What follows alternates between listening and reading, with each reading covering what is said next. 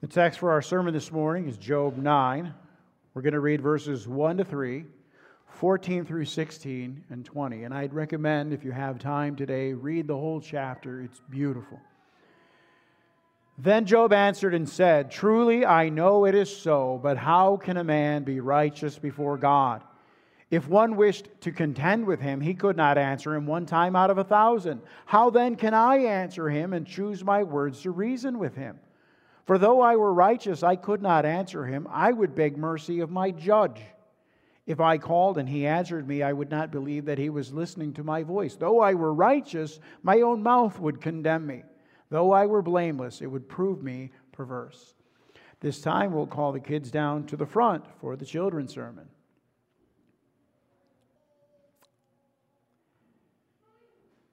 Well, in the Bible verses that we just read, we find the answer to the world's biggest question.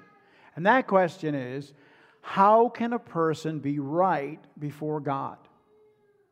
Now, Job tells us some important things in these verses. First, he tells us that he's a sinner. He says that even if he claimed to be good, his own life, his own mouth would prove him wrong. Job tells us that if God sat us down and started picking through our lives, we wouldn't be able to answer him about anything. God sees all and God knows all. Now, as you keep that in mind, I want you to imagine something with me. I want you to imagine that you decided to make 2 boats. So you find just the right size pieces of wood, and you cut them and you carve them until they look exactly like you want them to. You paint one blue, you paint the other one red. Now, did either boat do something that made you decide to paint them those colors? No, of course not, right? And then you decide that the blue boat will be your toy for the bathtub. The red one you'll put outside, float it in the dugout or something. Now, did either boat do anything to make you choose which one to go in the house and which one to go outside? No, of course not. But imagine if those little boats had minds and mouths, and the blue one says, "Well, he made me his bathtub toy because I'm blue, and he likes blue better than red." What would you think? Well, you might think, well, even if that was true, I'm still the one who painted you blue. Do you understand what I mean? The blue boat didn't make itself.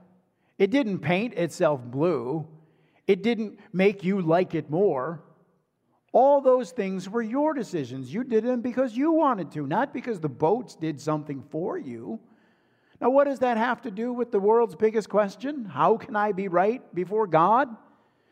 What we learned in our Bible verses today, which is taught everywhere else in the Bible, is that being right with God is not something that we do ourselves for God. We cannot do anything to make Him decide, "I'll call her my child. I'll make him righteous." This is exactly, of course, the opposite of how we think. Because we think, well, I got to go do a bunch of stuff that'll make God like me, and then He'll call me His child. But it isn't like that at all. It's just like that blue boat. You keep that one in the house. It's your special bath time boat. But it didn't make itself that way. It didn't paint itself blue so that you'd choose it over the red one. You gave it its shape and color. It was you that found those ugly old pieces of wood, and it's you that cleaned it up and gave it its pretty shape and color, and you made it the color that you wanted. All of those things that make that boat good were your gifts to it, not its gifts to you. Being right in the sight of God is the same way. Everything that makes us pleasing to God is His gift to us, not our gift to Him. And the Bible tells us that the only way that we can receive these gifts is by faith. Well, what is faith? Faith means believing that only God makes us His children. Only God makes us righteous. Faith means trusting in Jesus, not in oneself. And the amazing thing about it is that even faith is one of God's good gifts. It's like if you made a little sail for your boat so it would go the direction you wanted. So when you blew into the sail, it would go to the right or the left. And it goes to the right or the left because that's what you want, not because it's what it wants. The boat can never say that it is good by itself. And that's the Bible's answer to the world's biggest question. How can I be right before God? You can only be right before God by believing what Jesus has done for you. All the things in you that make God happy are His gifts to you. And faith is saying, yes, I believe that is true. And knowing that even the ability to believe that it's true is God's gift to you. After we pray, you can return to your seats. Great peace have they that love thy law, and nothing shall offend them. O dear Lord, increase our love to thy word, which the angels desire to look into, and make our souls pliable and submissive to be turned and ruled by it until we become in all things agreeable to it. Amen. In chapter 8 of Job, Bildad has called Job to think rightly of God's justice and to humble himself. In chapters 9 and 10, Job replies by magnifying God's justice and renouncing his own righteousness. And our focus will be that second part of Job's response, the denial of personal saving righteousness. It's what our reformers called the doctrine of justification by faith alone. The Reformation of the 16th century was a rediscovery of this doctrine. Martin Luther wasn't exaggerating when he called it the doctrine by which the church stands or falls. Our subject will answer the question that we find in verse 2, which we also find in Job 25:4. How can a man be justified with God? Our outline is as follows. Number 1, the fact. Number 2, the reason. And number 3, the manner. First of all, the fact. Now, there are two terms that we have to define: faith and justification. Unfortunately, we use words all the time that we don't define, and since they're never defined, they're misunderstood, misconstrued, or worse yet, misrepresented. Now, faith in the biblical sense means to trust in or to rely on. And I want you to think about the words faith and faithful. You can have faith in someone because he's faithful. And throughout the Bible, faith is presented to us as trust in the Word of God who cannot lie.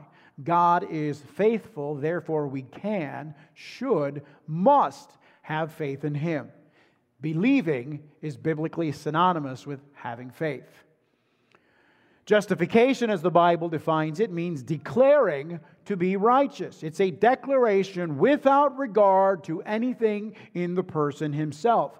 Justification is a sovereign act of God whereby He declares a sinner to be righteous in His sight. Now, of course, that raises some questions, and we hope to answer those as we go. Now, God has declared that justification, the state of being declared righteous in His sight, is obtained only by faith. Habakkuk 2:4, Romans 1:7, Galatians 3:11, Hebrews 10:18, or 10:38 repeat the famous formula, the just shall live by faith. That is, a righteous life is obtained only by faith, by believing. The state of right standing before God is not attained by works. Self-sacrifice, penance, fasting, pilgrimage, almsgiving, flagellation, tears, or strict and rigid adherence to any moral code, even the law of God. It is obtained only by faith in Christ. The just shall live by faith. Faith alone. Not faith plus works, not faith plus anything. Faith plus anything would mean that Christ's work is insufficient and that you need to make up what's lacking. Now, I want you to notice that the Bible is using legal terminology, and that is because Scripture represents God as dealing with the sinner in the character of a judge. All the time people say, only God can judge me, and I'm thinking, yeah, that's what you should be worried about. I'm willing to bet that most people don't think of God in the character of judge, and yet that is quite possibly the most common image Scripture uses. And therefore, Scripture uses forensic or judicial terms. In the forensic sense, justification is the opposite of condemnation. Romans 8:33 and 34 reads, who shall bring a charge against God's elect? It is God who justifies. Who is he who condemns? It is Christ who died. Justification doesn't make the person under trial just or righteous. It pronounces him just. It frees him from all charges. Likewise, condemnation doesn't make the person under trial a sinner or unrighteous. It pronounces him justly exposed to the penalties of sin and unrighteousness. So note what our catechism is saying. Justification, that is, right standing before God, is obtained by faith, by believing the Scriptures. The Catechism has just spent 14 weeks explaining the Apostles' Creed. These are the articles of the Creed are a summary of the doctrines of our Christian faith, non-negotiable things Scripture teaches. Now, Scripture is the very Word of God. To doubt these articles is to doubt God. A person who quibbles with any article of the Christian faith is condemned for rejecting the testimony of the God who cannot lie. Now, God's people are declared to be righteous by no less than God Himself. It is God who justifies. Picture a courtroom. The judge stands up and declares the defendant acquitted of all charges. Case dismissed. No other charges can be brought. The highest authority in that room has spoken. And in a much more final sense, God, the judge of all mankind, has spoken. God has acquitted His elect. No one can bring a charge against them because a charge would consist of a violation of God's law, and God is the judge. And sins aren't against the law as such anyway. They're against God. So if He acquits, no charge is possible. Now, God doesn't deal in fiction. If the elect are declared just by the God who cannot lie, then there must be a mechanism, according to righteousness, by which they may rightly be pronounced just. And there is. And that brings us to our second point, the manner. Question 60 opens with the word how. How is it that I, as a sinner, am declared just in the sight of the God of infinite righteousness, holiness, and justice? Over and over in Scripture, we find phrases like, God will not clear the guilty. The Lord will not hold him guiltless. Job 34:12, surely God will never do wickedly, nor will the Almighty pervert justice. So we have to start with this reality. God is just, righteous, holy.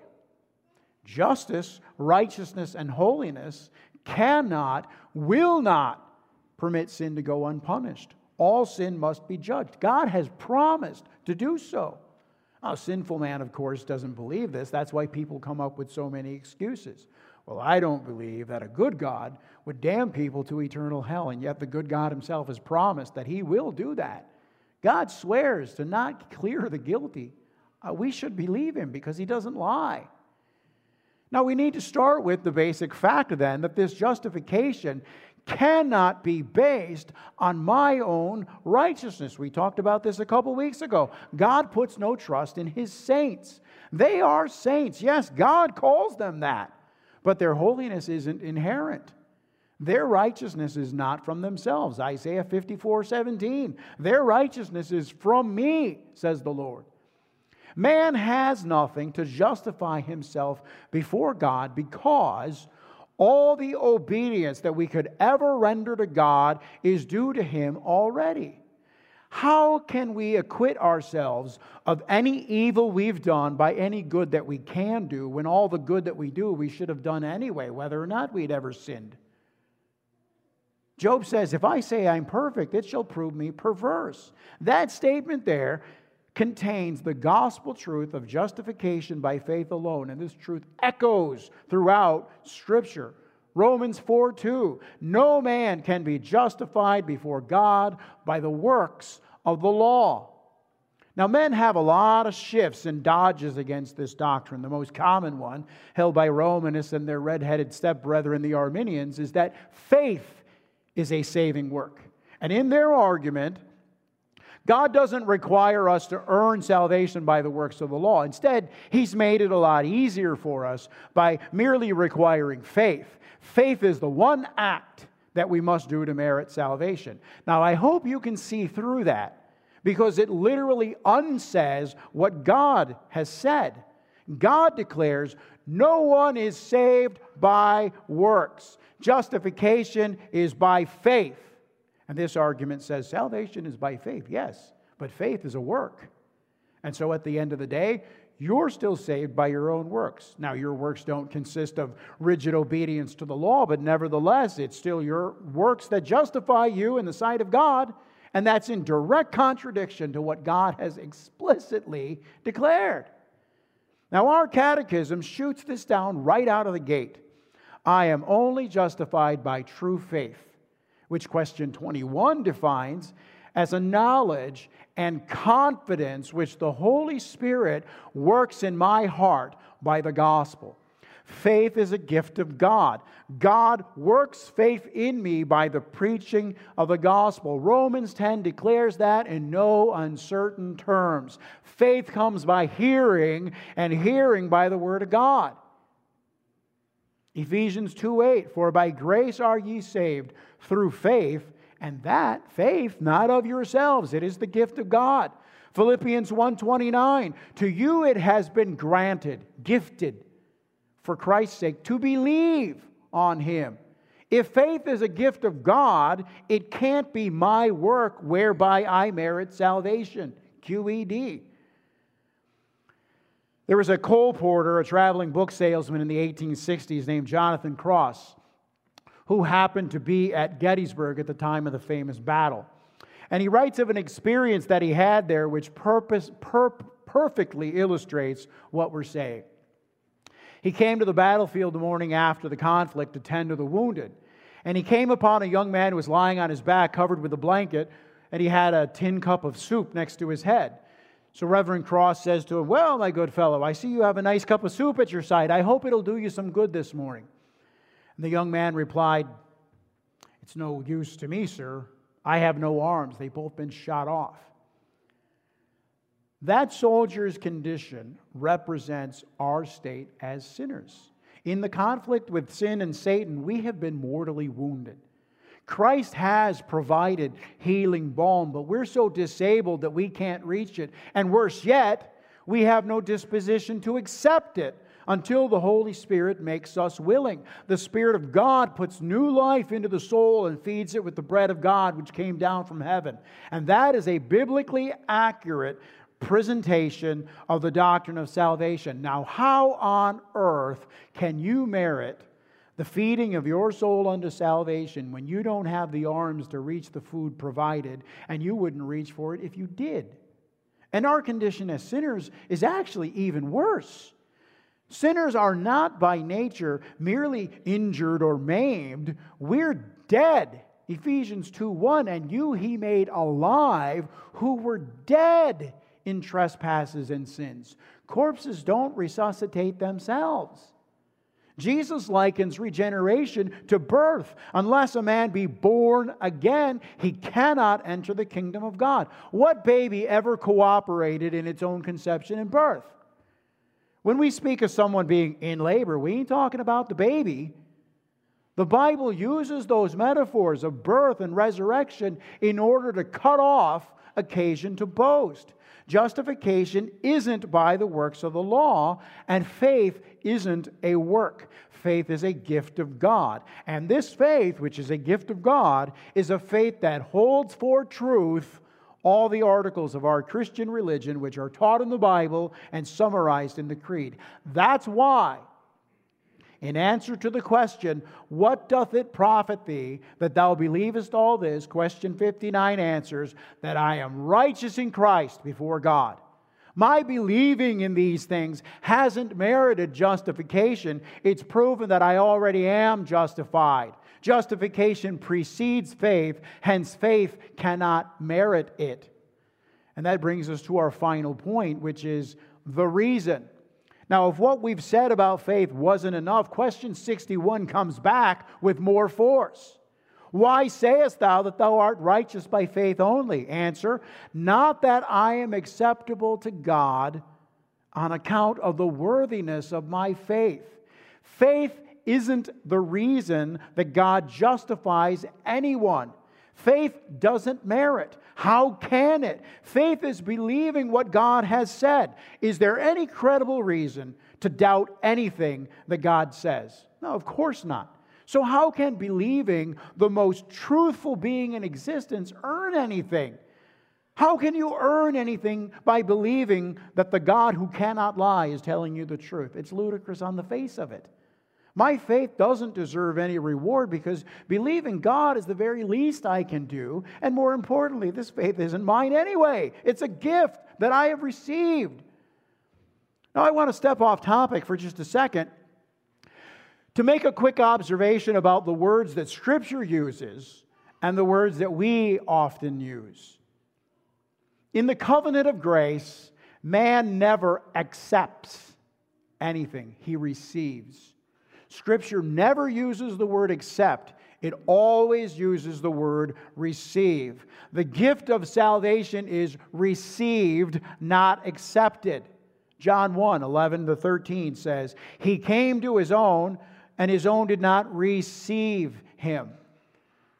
But as many as received Him, to them He gave the right to become children of God, to those who believe in His name, who were born not of blood, nor of the will of flesh, nor of the will of man, but of God. The text doesn't say to those who accepted Him. There's a world of difference between receiving and accepting. Accepting is active. Receiving is passive. You don't accept mail, you receive it. Accepting implies the possibility of rejecting. Receiving does not. You have no say in the matter. If someone drops a card in the mail for you, you're going to get that letter whether you like it or not. Your permission is neither sought nor required. John 1:13 tells us plainly that those who have received Jesus have done so not by heredity, not by the will of the flesh, not by the will of man, but by the will of God. God wills that they receive Christ, and that ends the discussion. Now, if faith is received, not accepted, then how on earth can it be meritorious? You didn't compete for it. Now, let's take our congregation as an example. Many of you are third or fourth generation members. What part did you play in great-grandpa's faith or his membership in this church? None. You weren't even a twinkle in your mother's eye. You were born and baptized, and you didn't know any of this. You couldn't have played a part in it.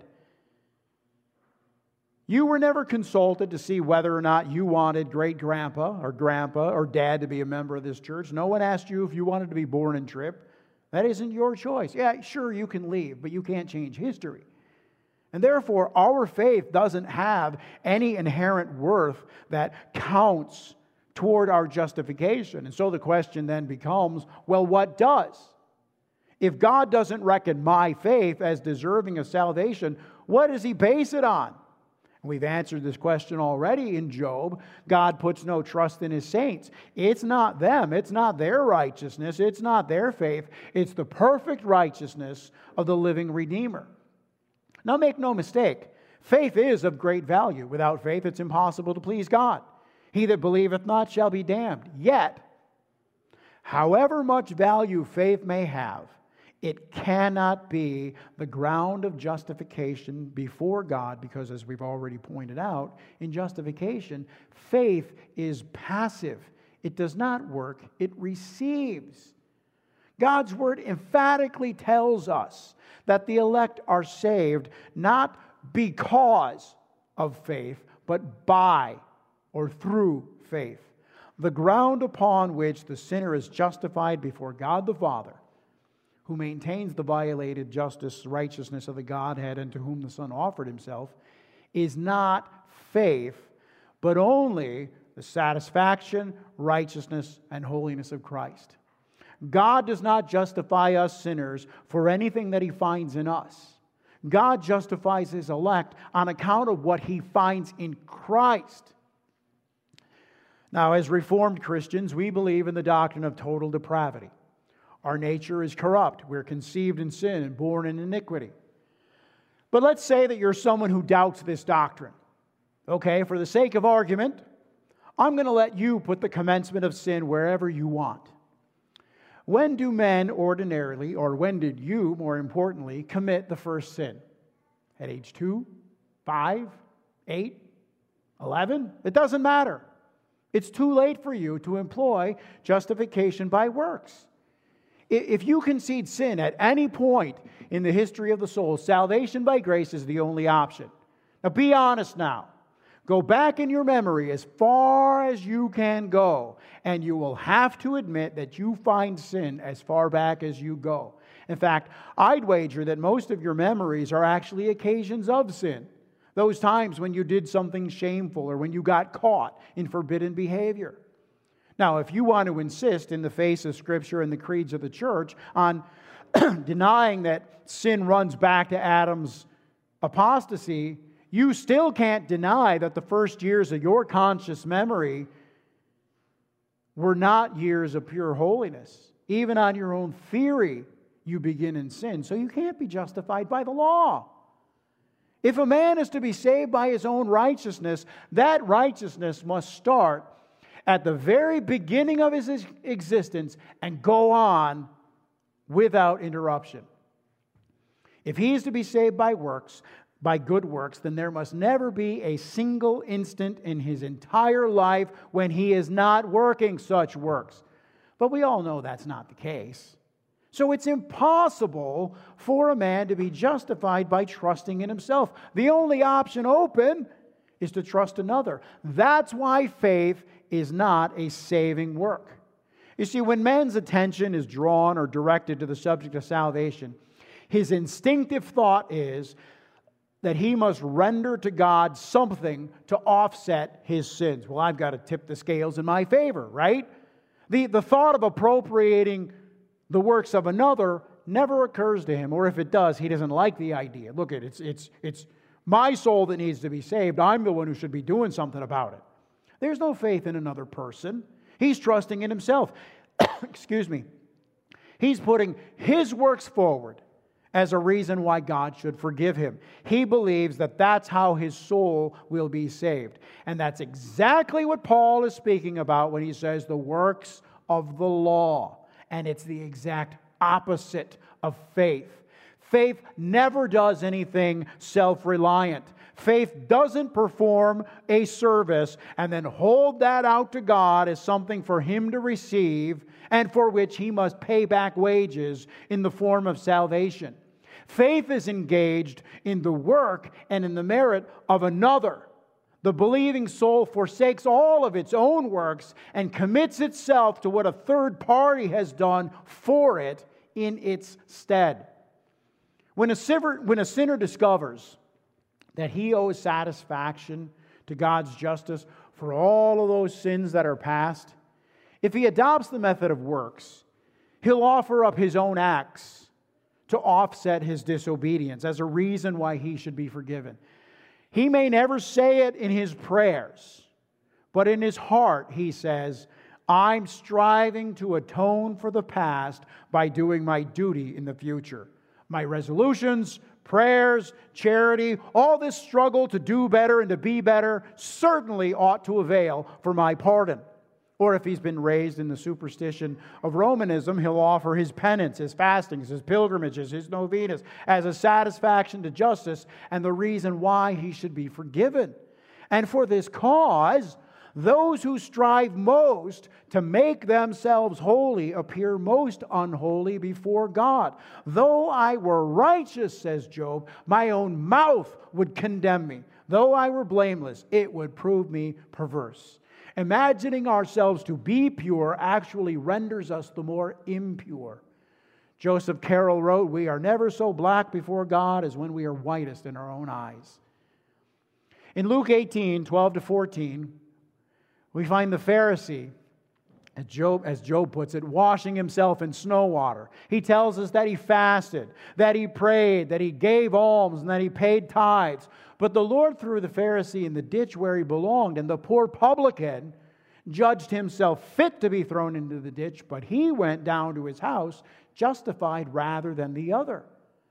The mechanism of justification is the imputation of the righteousness of Christ. Impute, another word that we need to define, and it's another legal term. It means that something which properly belongs to one person is reckoned to the account of another. God imputes to me the perfect satisfaction, righteousness, and holiness of Christ. even so, as if I never had, nor committed any sin. Yea, as if I had fully accomplished all that obedience which Christ has accomplished for me. So in the gospel sense of the term, justification is God's gracious sentence in which, with respect to Christ received by faith, He absolves the believer from sin and death and declares him just and righteous unto eternal life. Our catechism is concerned with what? Why, with our comfort. What is thy only comfort? This doctrine of free justification is the foundation and cornerstone of all of our comfort. How can I possibly come short of salvation when the righteousness of Jesus Himself is what God is looking at when He looks at me? You know, when Adam and Eve sinned, God killed lambs and made clothes for them from the lambs' skins. When God looked at Adam and Eve, He saw innocent lambs because they were covered by the life and death of those sacrificial lambs. When God killed the lambs to cover their shameful nakedness, He was teaching them that they could only be justified if their place was taken by another who had no sin. Jesus did for us what Adam failed to do. Now, justification isn't a physical change in the person. It doesn't make the one who is unrighteous righteous in himself.